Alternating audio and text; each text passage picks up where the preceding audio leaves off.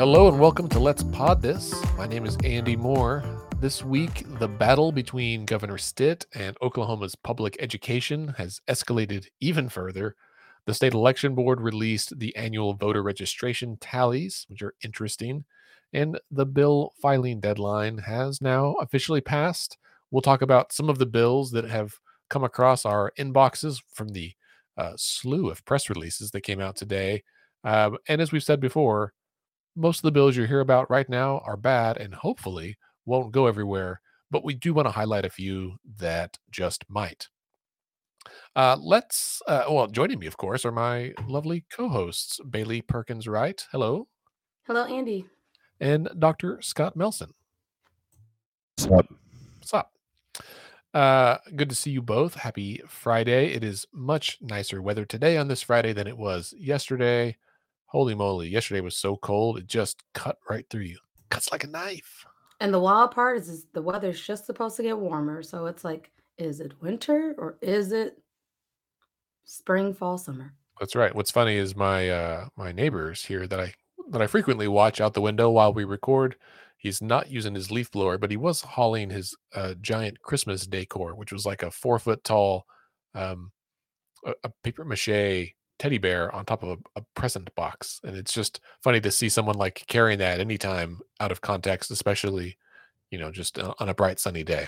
Is it that there are no leaves to blow, or is it that it's too cold for leaf blowing activities, or what do you think is the reason? Neither of those things will stop him, Scott. You know this. The man will blow leaves. He's like the post office. Come, rain, sun, snow, whatever. None of those leaves blow. If you got a good leaf blower, you can use it to blow snow. You know that. I've done this myself, admittedly. It appears to be getting out other decor, but there's a chance that during the episode he may get out the leaf blower. However, he does have the new battery powered one, and it is much quieter. Does he hate you, and that's why he does this every Friday at 3? Or no, he does it throughout the week. He also, I think, is increasing his karaoke time again. Yesterday, in the middle of the afternoon, for a couple of hours, he was karaokeing, which was entertaining. It really only carries to the houses on either side of him, and you can't hear it like just in the street, but it like kind of resonates through the walls, and so we can hear the music pulsing. Is he good? No. So he's not one of those guys that like puts his karaoke on YouTube and has like 10 million followers. And well, he might. He's like pays for his mortgage that way.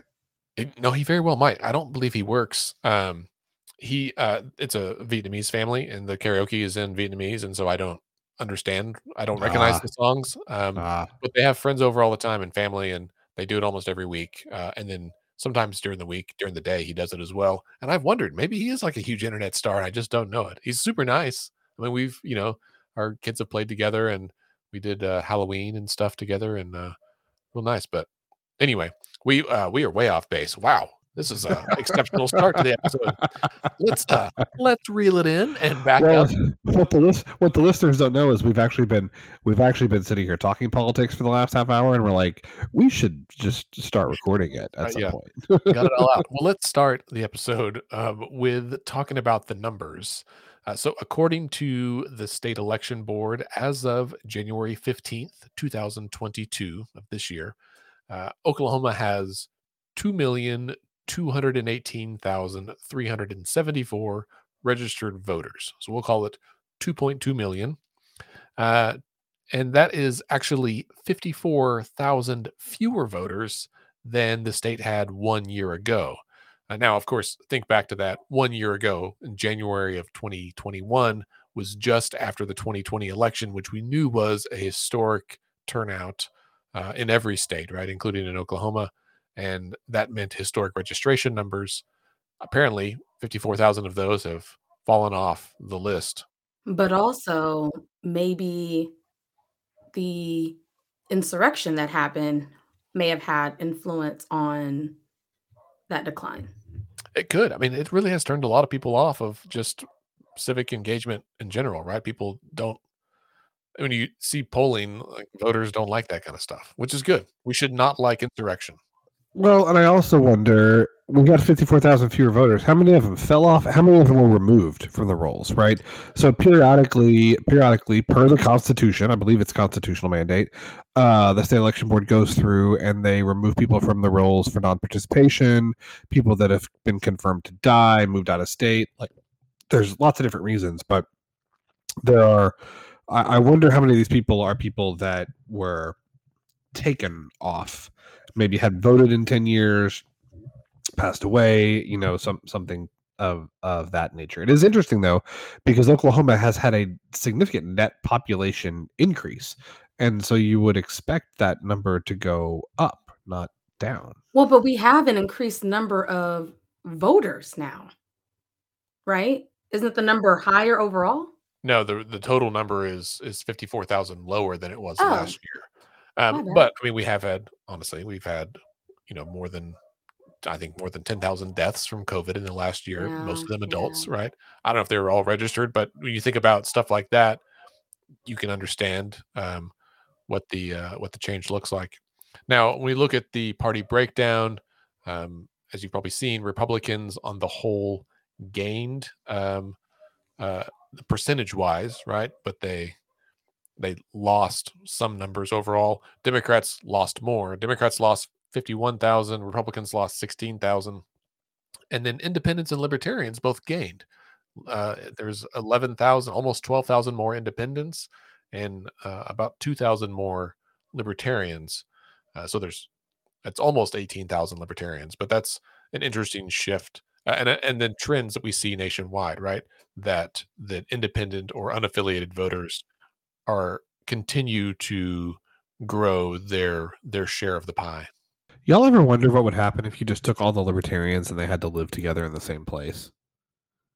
Like, just I would see what happens if all the libertarians live in the same town, and like what happens when you put them all together and they actually like live out their libertarian ideology. Like, do you think they would all like have gardens and like raise their own chickens and goats and pave their driveway, but otherwise just like drive on dirt roads, or like not have electricity? Or would they be like, oh, collective action does matter? I don't think they're opposed to collective action. I think they are opposed to government in many ways, right? The libertarians I know would recognize that there is some level of government that's appropriate. It's just way less than what we have right now. Uh, sure.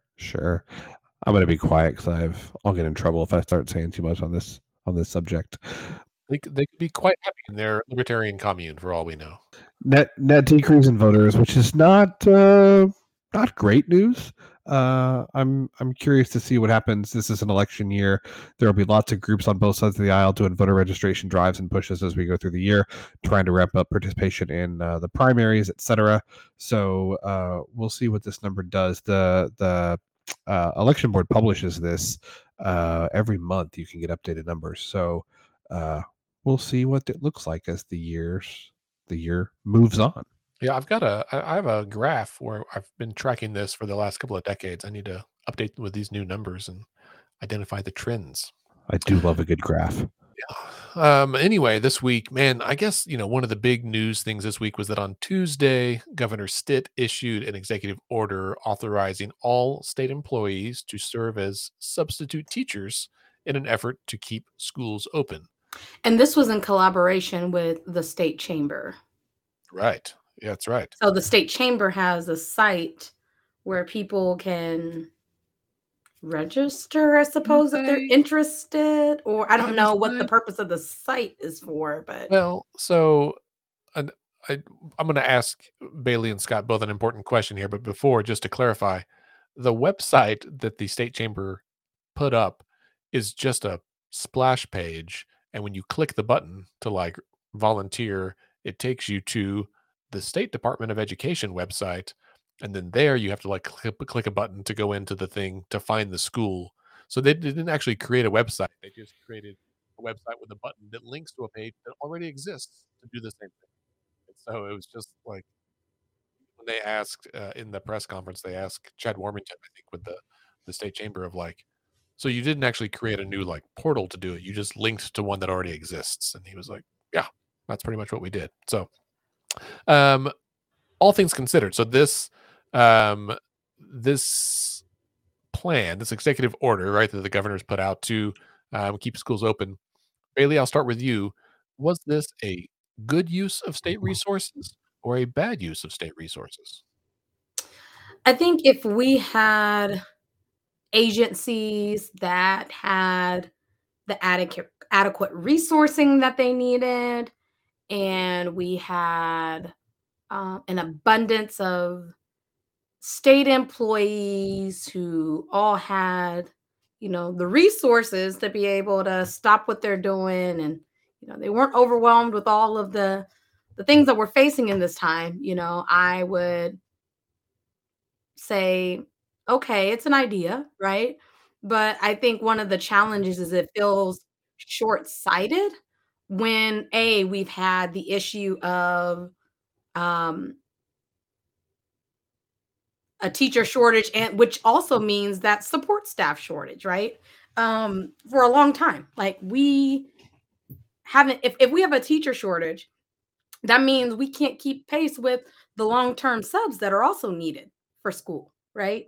And one of the complaints that people say is that like it takes a while for people's info to get processed, to do background checks, to then get them into schools to be able to, you know, get into a classroom, which rightfully so, though, right? We don't just want any and everybody in classrooms with our kids.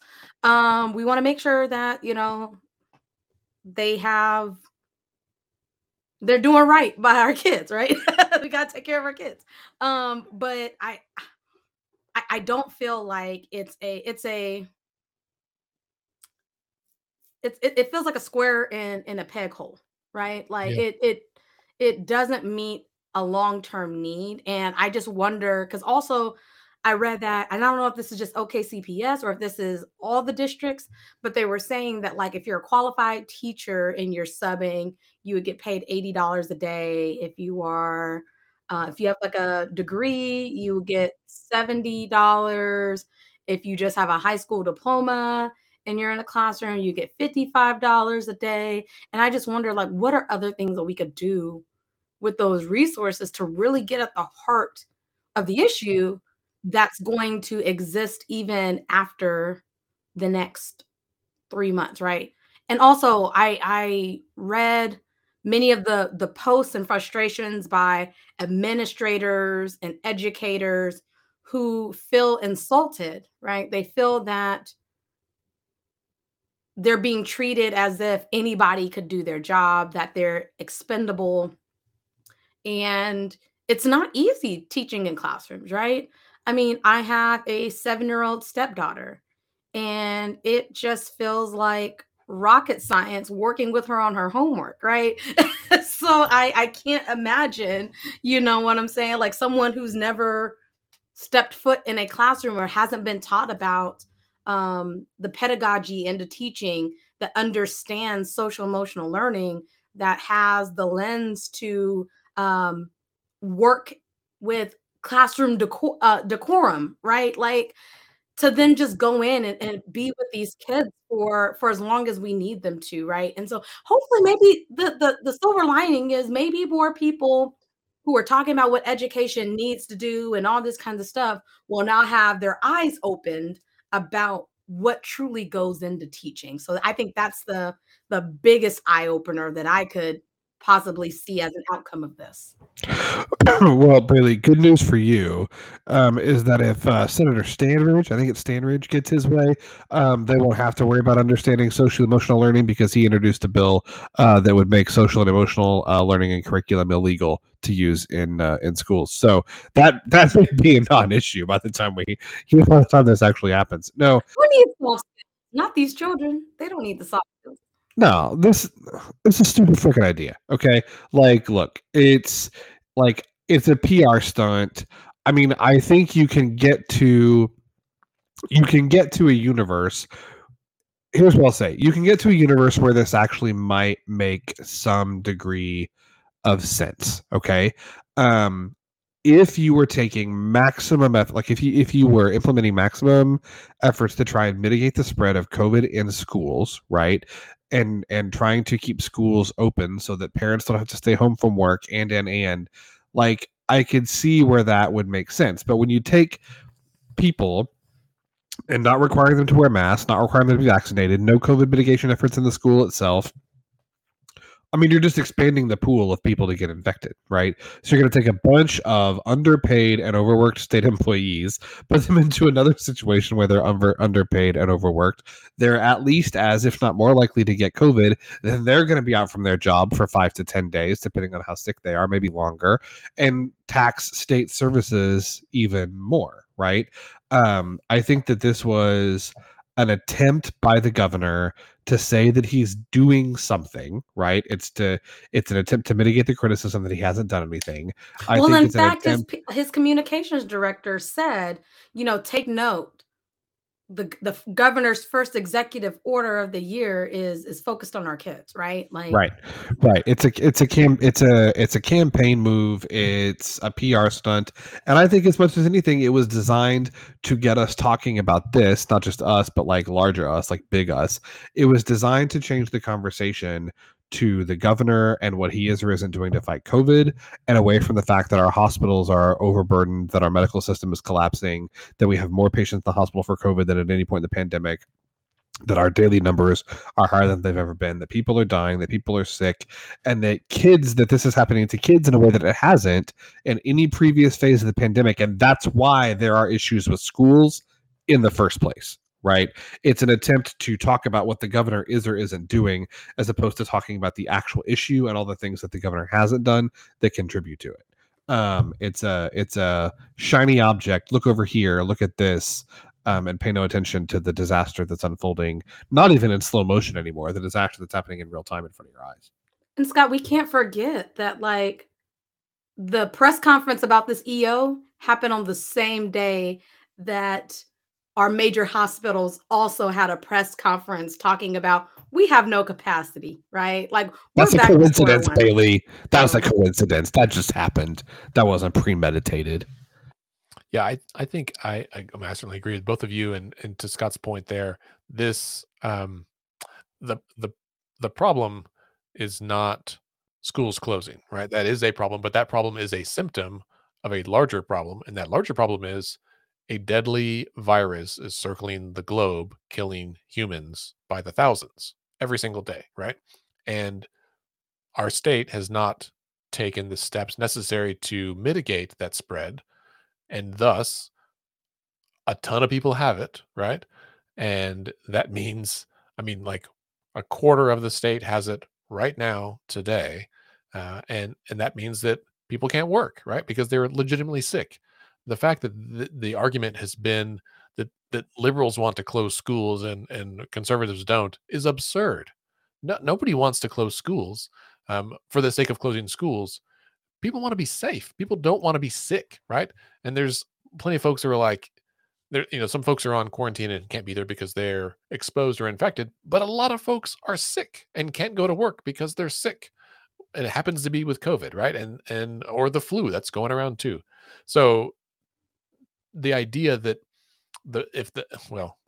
if we accept that the problem is actually a viral pandemic, right? The virus is spreading wildly through the community, making people ill so that they can't go to work. And the solution then is to treat this symptom by throwing more people in front of the virus. It doesn't help, right? It doesn't address the underlying problem. Furthermore, the way that they went about doing it both devalues teachers, right? It says two things. It says teachers, literally anyone can do your job as far as I'm concerned, right? We're just going to put people in there. And then secondly, state employees, you now have two jobs, but you only get paid for one. Like I think it implies an expectation that state employees who also are way short-staffed, underpaid, underappreciated, right? That these folks are trying to do whatever they can do to keep their state agencies afloat. And so where are you going to pull these state employees? Are you going to pull them from the health department? You're going to pull them from DHS? Are you going to pull them from, the road and bridge inspectors? Like, we need these employees too. And this is the problem. It's a societal problem that I would argue government is uniquely equipped to fix if they would step up and do it, or at least address. So I agree that it's I mean, as a parent of children whose schools and daycares have been closed due to the pandemic, it is a huge inconvenience, right? It is very difficult. I don't necessarily have a better solution. Andy, you do have a better solution, right? Like the solution is yes, make people wear their mask, right? Make the kids and the teachers wear their masks because we know that's how you reduce the spread, right? Like update their HVAC systems to make sure that fresh air is flowing through the schools. You know what I mean? Like I think there are ways that we can keep schools open. We just don't want to follow the science because it's become so politicized in this election season, and it's really sad that that's what we're prioritizing over safely making sure our kids are educated and keeping our teachers and support staff safe. You know, I think about what is even the purpose of opening schools? It's clearly not to educate our kids because the folks who are replacing teachers don't have knowledge about the curriculum. They're not able to teach the kids where they need to go to prepare for the exams they'll have to take in the spring, right? Like the purpose of keeping schools open is an economic reason. And that's something we have to name too, that this has nothing to do with our kids. It has everything to do with making sure that there's a babysitting service available that's free to parents, right? And I think that's another irritating factor is that kids, need to be in a safe place and this and that. And we're throwing police officers to be in classrooms armed in their uniforms among kids who may be facing trauma, right? Well, Like and that's and not they specified it was on-duty police officers, and my first thought was like, "Well, where would they be if they weren't in the classroom, right? Is there some place in the community now that is less guarded or less safe?" Like, Attention, everyone, and more. If you would like to do crimes, now is the chance to do your crimes because the police officers are at the school. Go. are in school. So crimes, go. That's that's exactly right. It's just so wild to me that we're here. But I really do hope that it's an eye opener for people to truly see what schools experience. Yeah. Well, and I think we said this earlier, but the fact is, the people who would volunteer won't be able to go through all the steps necessary to get approved to be substitutes. It'll take several weeks. They have to pay for it out of their own pocket, right? They got to pay for their background check themselves. That's not part of the deal. And in a matter of weeks, if Oklahoma follows the trend of other cities and countries around the globe with this wave will be over, right? In a few weeks. It's a steep up and a steep down spike. And so by the time that people get approved, the need may not be there. Now, and the problem is that we've had now multiple waves of COVID, and we have not adequately prepared for what we now are very certain is going to happen, right? There will be more waves. Things will get bad again. We have to live our lives. Well, yes, we do. I would like to do literally anything, right? I wear my mask. Today, as an example, my father-in-law is moving this week. The movers came to unload the truck today. We had our masks on. They were going to be in the house, right? And I said, "Hey, do you guys have masks?" And he was like, "No, we don't have them." I was like, "Oh, well, I can't even ask you to wear one if you don't have one with you, right?" And so just this expectation of like, no, why would we even need a mask? I'm like, because there's a mad virus circulating the globe, killing thousands of people every day. Well, and we haven't even talked about, right, is the fact that even when COVID, whether it becomes endemic, whether it's this kind of pulsing, peak and valley situation that we've endured so far, whatever the pandemic looks like, that notwithstanding, we haven't even talked about the fact that like we may be facing a worsening crisis of educators in this country because of all the things that lawmakers want to do to make their lives harder. Right. There's a survey out from Stand for Children, which is an public education advocacy organization that surveyed teachers across the country. 92% say that students should be able to learn about their historical truths even when they're uncomfortable. 94% say schools should ensure that no student feels unsafe, invisible, or unheard. 3 in 10 teachers nationwide said that they may quit the profession in the next 12 months because of the political attacks on teachers and education. That's a disaster, right? I mean, can you think about the teacher shortage in Oklahoma right now, and imagine if 30% of our teachers quit in the next 12 months. Scott, I mean, we're asking people who think that we shouldn't teach about Arabic numbers in school what their kids should be taught, right? Like, there's a lot of people who are not in tune or don't understand what reality is.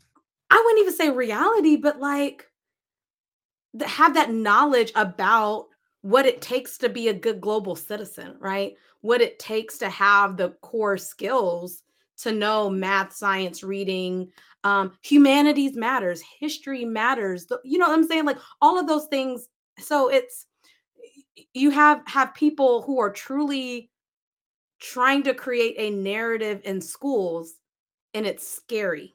We're not trusting the people who are experts in crafting what kids should know to run classrooms. Yeah. That's scary. Yeah, that's right.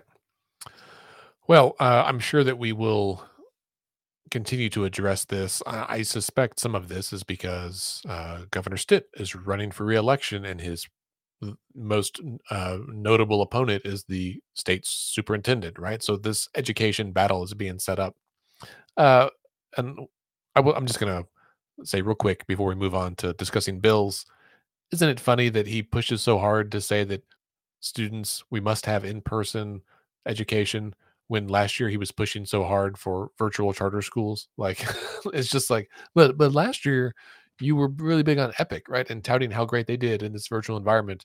And does that mean that you were wrong, or you changed your mind? Or, I know politicians aren't great about acknowledging those kinds of shifts. It just seems a little bit funny to me. Absolutely. Well, and it's even strange that the idea of the money should follow the children is also the conversation, which is going to lead to schools that have been marked as failing schools in our A through F grading systems, or that have these biases because they're located in low income areas or predominantly Black and brown areas. I worry that there's going to be an exodus of kids out of the quote unquote bad schools, and then the quote unquote good schools are going to see this just overwhelming enrollment to where they may have to decline kids or whatever. Like I really am concerned about the narratives placed on our schools and what that's going to mean. Well, I mean, and this is just a continuation. It's the latest iteration of what we've seen for years, which is this this marketization of everything, right? Like the idea that everything is better if you apply market principles to it. And the market would say, if a school is quote unquote failing, it doesn't need more resources, it needs less. But in fact, we know that the opposite is true, right? Struggling schools don't need fewer resources, they need more. The way to help them improve is to provide more resources, more money, more support. That's how you bring those schools, that's how you give those schools the tools they need for their students to succeed, right? Public education isn't a free marketplace, but some of our lawmakers want to turn it into that, and that's just really, really bad public policy that's going to disadvantage students that are already facing an uphill climb. Yeah, well, and this is a good segue into discussing some of the bills that have been announced this week. There's roughly 2,600 bills that were filed for this upcoming session. That is on top of the roughly 3,000 bills that remain from last year. It's a busy year, right? Now, again, we know that the vast majority of these bills won't go anywhere. Typically, somewhere between 10 and 20% of bills make it to the end and are signed into law. That's still several hundred bills that end up becoming law. Um, but Senator Greg Treat, the pro tem of the Senate, one of his bills that he announced today deals directly with that issue of school choice, Bailey, that you were talking about. And I think the fact that it is being filed by, the leader of the Senate is very significant as an indicator of whether or not it's likely to pass. And I'll say too, and this is not because when we talk about implications of policy, they don't have to have buzzwords in order to achieve that thing. Like, right? It doesn't have to say race in the bill language to have racial implications, right? I worry that the legislation is going to lead to further segregation of schools, right? Oklahoma City Public Schools already has had an exodus of white children out of it. It is predominantly Black and brown, right? And if you give parents the opportunity to move their child into whatever school district that may seem quote unquote good, what does that mean for children who are in the schools that now have even further either fewer resources to support those kids, right? What does it say to the schools that are now going to look more white than they already are, and they're going to have even more resourcing to support the children in those schools, right? It's going, while the goal is to, allow the dollars to follow the kid, it's going to lead to further inequity. And I don't think that's been talked about nor thought about with this policy decision. Yeah, I think you're exactly right. Because the people that leave districts are the ones that can afford to do so, and everything that goes along with it, and not everybody can, right? Also, we wanted to discuss a bill that was filed by Senator Tom Duggar, and it deals with the Open Records Act. It would have basically doubled the fees and allowed for some additional fees to be charged to the person requesting records. And generally making it more difficult for the public to access public records. And it came across on Twitter, and we saw several people, reporters like Steve Lackmeyer, groups like Freedom of Information Oklahoma and the Press Association took note and said, well, hang on, what's happening with this bill? It turns out it was requested by the lobbyist, Clayton Taylor, who works with the Taylor Group, and they said they requested it on behalf of their client, the city of Oklahoma City, which makes sense. It would likely be a government entity that was looking for ways to, you could say, reduce the burden on the agency, or you could say increase the burden on the public, right? To dissuade obfuscate. Yes. Obfuscation. Anyway, in response to a lot of outcry about this, saying, hang on, this is not in the spirit of the law, and you were thwarting transparency, right? Senator Duggar announced yesterday or today, there's a story in the Stillwater News Press where he said that he had pulled those bills once he found out about it. He was pulling them, and he said, we're trying to, make the Open Records Act more modern. There's time to discuss that, but it needs to, if we're going to make changes, they should be done in the name of transparency, not in a way that would make it less transparent. So I'm going to just take a second and translate that for y'all. This means that what happened is that a lobbyist requested a bill, a lawmaker filed a bill, there was massive outcry from the people the bill would affect. The lawmaker then went back and read the bill which he had filed and said, oh shit, no, that's not what we want to do. Are you kidding me right now? I am not anti-lobbyist. Lobbyists can provide really, really valuable information. They allow lawmakers access to resources, to information and expertise that the lawmakers themselves don't have. And I think at the state level, where lawmakers aren't, our state legislators, they have one or sometimes even one half of a legislative assistant, right? They don't have a whole staff of people that can help that can help them sort through complex issues. But come on, right? Like when a lobbyist requests a bill, you got to read it before you file it. But I will say that, like, with the Senate, they can file as many pieces of legislation as they want. With the House, they have a cap, right? Of y'all can run 8 bills, figure it out.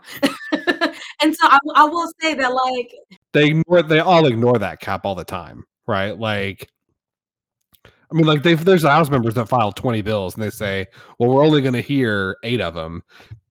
If we even hear those 8, they're like, that's cool. I just got to tell my constituents I filed it.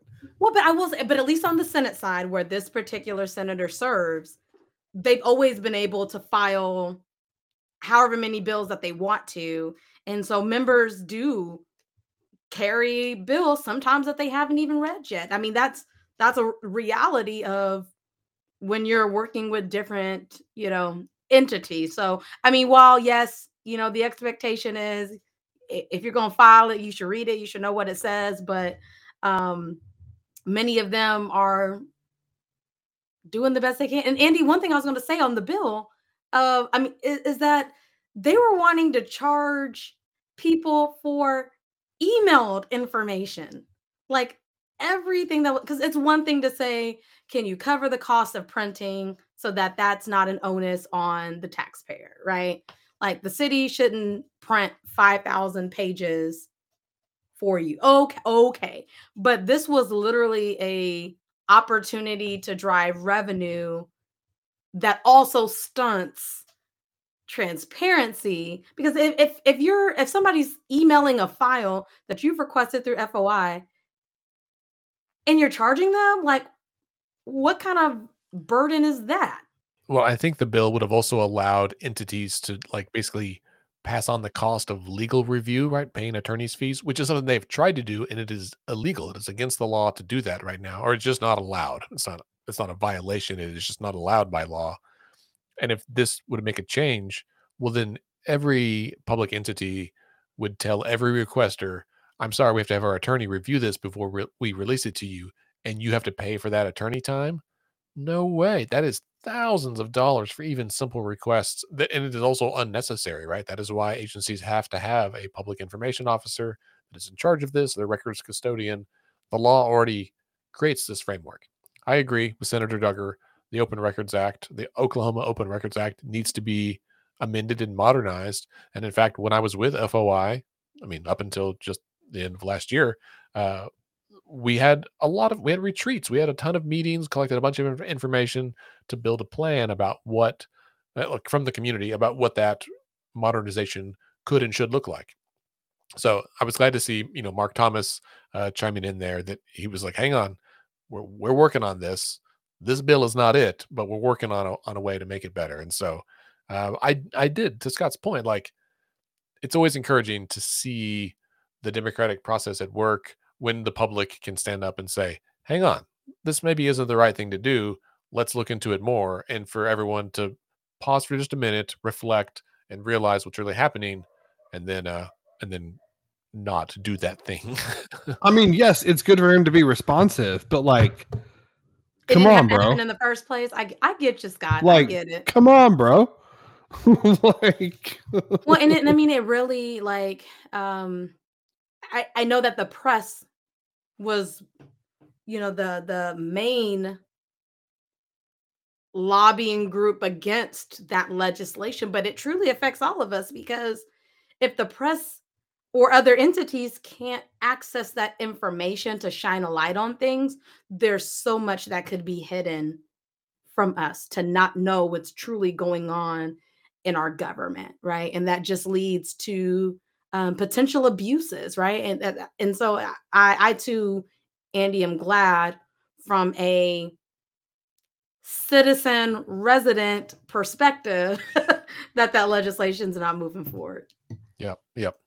There are many other bills, many of which are absurd or terrible, that we've mentioned, and we are not going to. I think we've made a concerted decision this year to not waste time discussing those because it really is a waste of time. Those bills often go nowhere. If at some point those bills appear to be progressing, or we get word that they're going to, and they affect an area of policy which we care about, and that tends to be democracy, the budget's important, um, elections, voting, those kinds of things. And there's certainly bills that have been filed about those things, but give us a couple of weeks and we'll know much more because session starts February 7th. And so we'll talk about those bills then, but we're not going to waste time talking about the filing a The bill for the litany of yeah, the Bible to be the state book. wild headlines. There's a bunch of nonsense. I will tell you, and I hesitate to even say this because I honestly don't know if I'm going to have time to do it. But I have been toying, if I can find the time. I have been toying with the idea of taking some of the legislators that are the most prone to doing this and kind of going back, digging into the archives, as it were, and going back through the records and finding out like how many bills do they propose every year and how many bills have actually ever been signed into law. Like, I would love to know how many bills that, I don't know, I'm just going to pull a name out of thin air, say a Nathan Dom has proposed that have actually been signed into law that were not like, we're going to rename this stretch of highway, right? Like, how many bills that actually affect the lives of Oklahomans has somebody like Nathan Dom passed in his tenure in the legislature compared to how many he has proposed that generate a ton of headlines, but almost invariably never even get out of committee? Well, and there's actually information that they'll post about a few lawmakers about their ratio of filing to passage, right? And that even drives lobbyist decisions of deciding who's going to carry their legislation, right? But I'll say that one thing that the lobbyists also say is that members bury press releases and their bills in, the headlines, when they know that they're not going to get their bill heard, right? This is a tactic and a strategy to show that these are the things I want to work on. These are ideas that I have, to make sure that they can at least have something they can point to when it's time to get on the campaign trail. So many of the pieces of legislation that go through the process do not get press releases. They often go through the process, and then they may have reporters who are, talking about whatever legislation through the process. But when we see, the Sean Roberts clog up our email list of all of the wild headlines, that's usually a signaling that that's a member who's not typically effective, or a Nathan Dom, right? And getting substantive legislation to the finish line signed into law. Ooh, speaking of Sean Roberts, we should mention that he's running for Congress for CD3. And it's important to remember now that the new maps, CD3 includes South Oklahoma City. So if you live in Oklahoma City, as I know many of our listeners do, even if you live in the Plaza District in Oklahoma City, you would be in his district. And so his website is SeanRobertsForCongress.com. You can figure that out by Googling very easily. If you're unaware of him, you should pay attention. He will be running against incumbent Frank Lucas, who I believe is running for re-election. He'll be challenging him from the right. I think it's safe to say. Speaking of other lawmakers, we should acknowledge that Representative Jose Cruz, who's a Democrat from South Oklahoma City, has submitted his resignation. It is effective at 5:00 today, I believe, on today's Friday, the 21st. He cited some, he referred to it as inappropriate behavior, conduct by himself at a New Year's Eve gathering. So that is one less seat in the House. There will not be a special election for that seat because the law states that if there's a vacancy, in an election year, that you just wait until November, which kind of makes sense. It doesn't make a lot of sense to have someone go through the months of filing and campaigning and primaries and all that stuff. Just to literally turn around and do it again. Yeah. And I'll say, Andy, that for those who are listening who may live in the district, there will still be a legislative assistant in that office that you can call, share your thoughts, but also you have Senate representation. And so for those who live in that district, any concerns you have, you can also reach out to your state senator, and share perspectives on bills. So I don't want people to feel like that they don't have an outlet at all for their representation, but in these instances, you still have state Senate representation. And the caucus has been clear too that they'll be kind of reaching out through the legislative assistant and other folks to that constituency to say like, hey, what's going on and what can we do to help and support and make sure that that district has the representation that they deserve. And if you happen to live in his district, everyone who lives in Jose Cruz's district, that's District 89, you also then live in either Senator Michael Brooks or Senator Kay Floyd's districts. So most of it's in Senator Brooks's district. The northeast corner is closest to downtown. That part is in Senator Floyd's district. So you can always reach out to them for help or support as well. Last thing we had on our list this week, and we can talk about anything else we want to, of course, but breaking today, the Supreme Court of these United States has granted petition for a writ of certiorari, I think is how you say it. Anybody correct me if I'm wrong.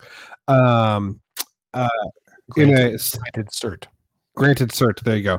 In the case of Oklahoma v. Castro Huerta, this is a case that had two questions. The first question was, one, does the state have an authority to prosecute non-Indians who commit crimes against Indians in Indian country? And the court has granted cert in that question. However, and y'all, I'm just brace yourselves. This is going to be shocking. It's going to be dismaying. You're going to not believe what I'm about to tell you. However, the court has declined to take up the second question, which is, should they overrule the McGirt decision? So, yet again, the Supreme Court has said no. That's a very important distinction there.